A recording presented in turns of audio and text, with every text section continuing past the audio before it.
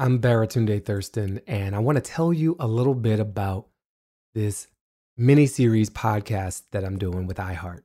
It's called We're Having a Moment. And it's called that because I think we're having a moment, y'all. Race and policing in America, that kind of moment. And I've been paying attention to both those things my entire life out of necessity because I'm Black in America and have been so for 42 years. It feels like something different is happening now, and it's been an exhausting few weeks. I know I entered this period already pre-exhausted by the coronavirus. Do you remember the coronavirus? Huge global pandemic was changing the way we lived and worked and did everything until America decided there is no COVID, like a trick out of the Matrix. So we did that. We did the coronavirus thing. We're still doing the coronavirus thing, but in the midst of it, we were face to face with how ugly things can be in this country, with how deeply rooted and deadly white supremacy can rear its head.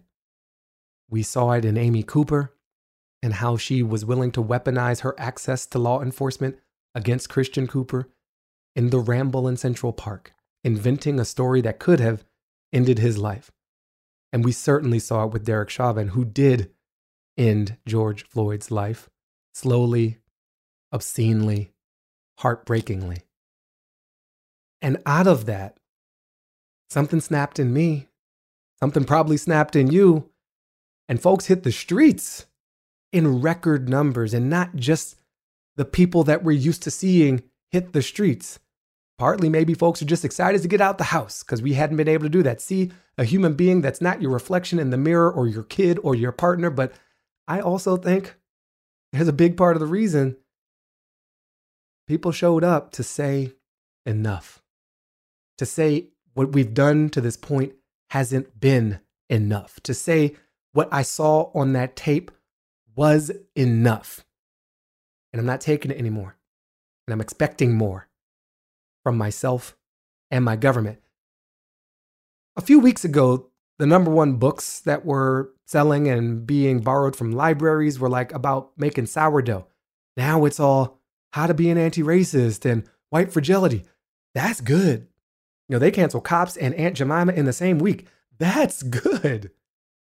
And mayors across the land and governors and even maybe the U.S. Congress are starting to rein in our particular, peculiar form of what we call policing, because it doesn't, it turns out, align very well, often enough, with public safety.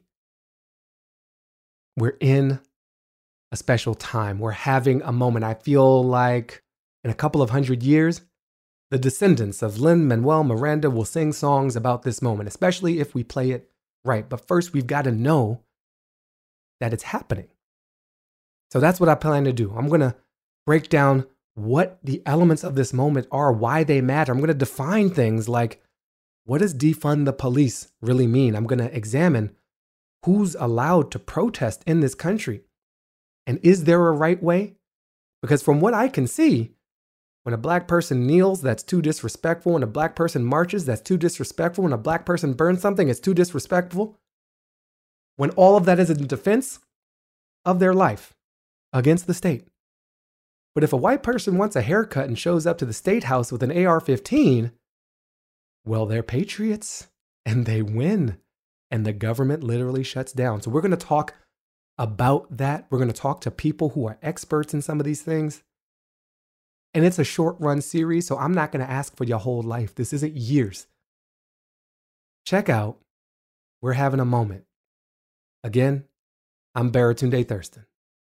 You can listen to We're Having a Moment on the iHeartRadio app, Apple Podcast, and wherever you get your podcast.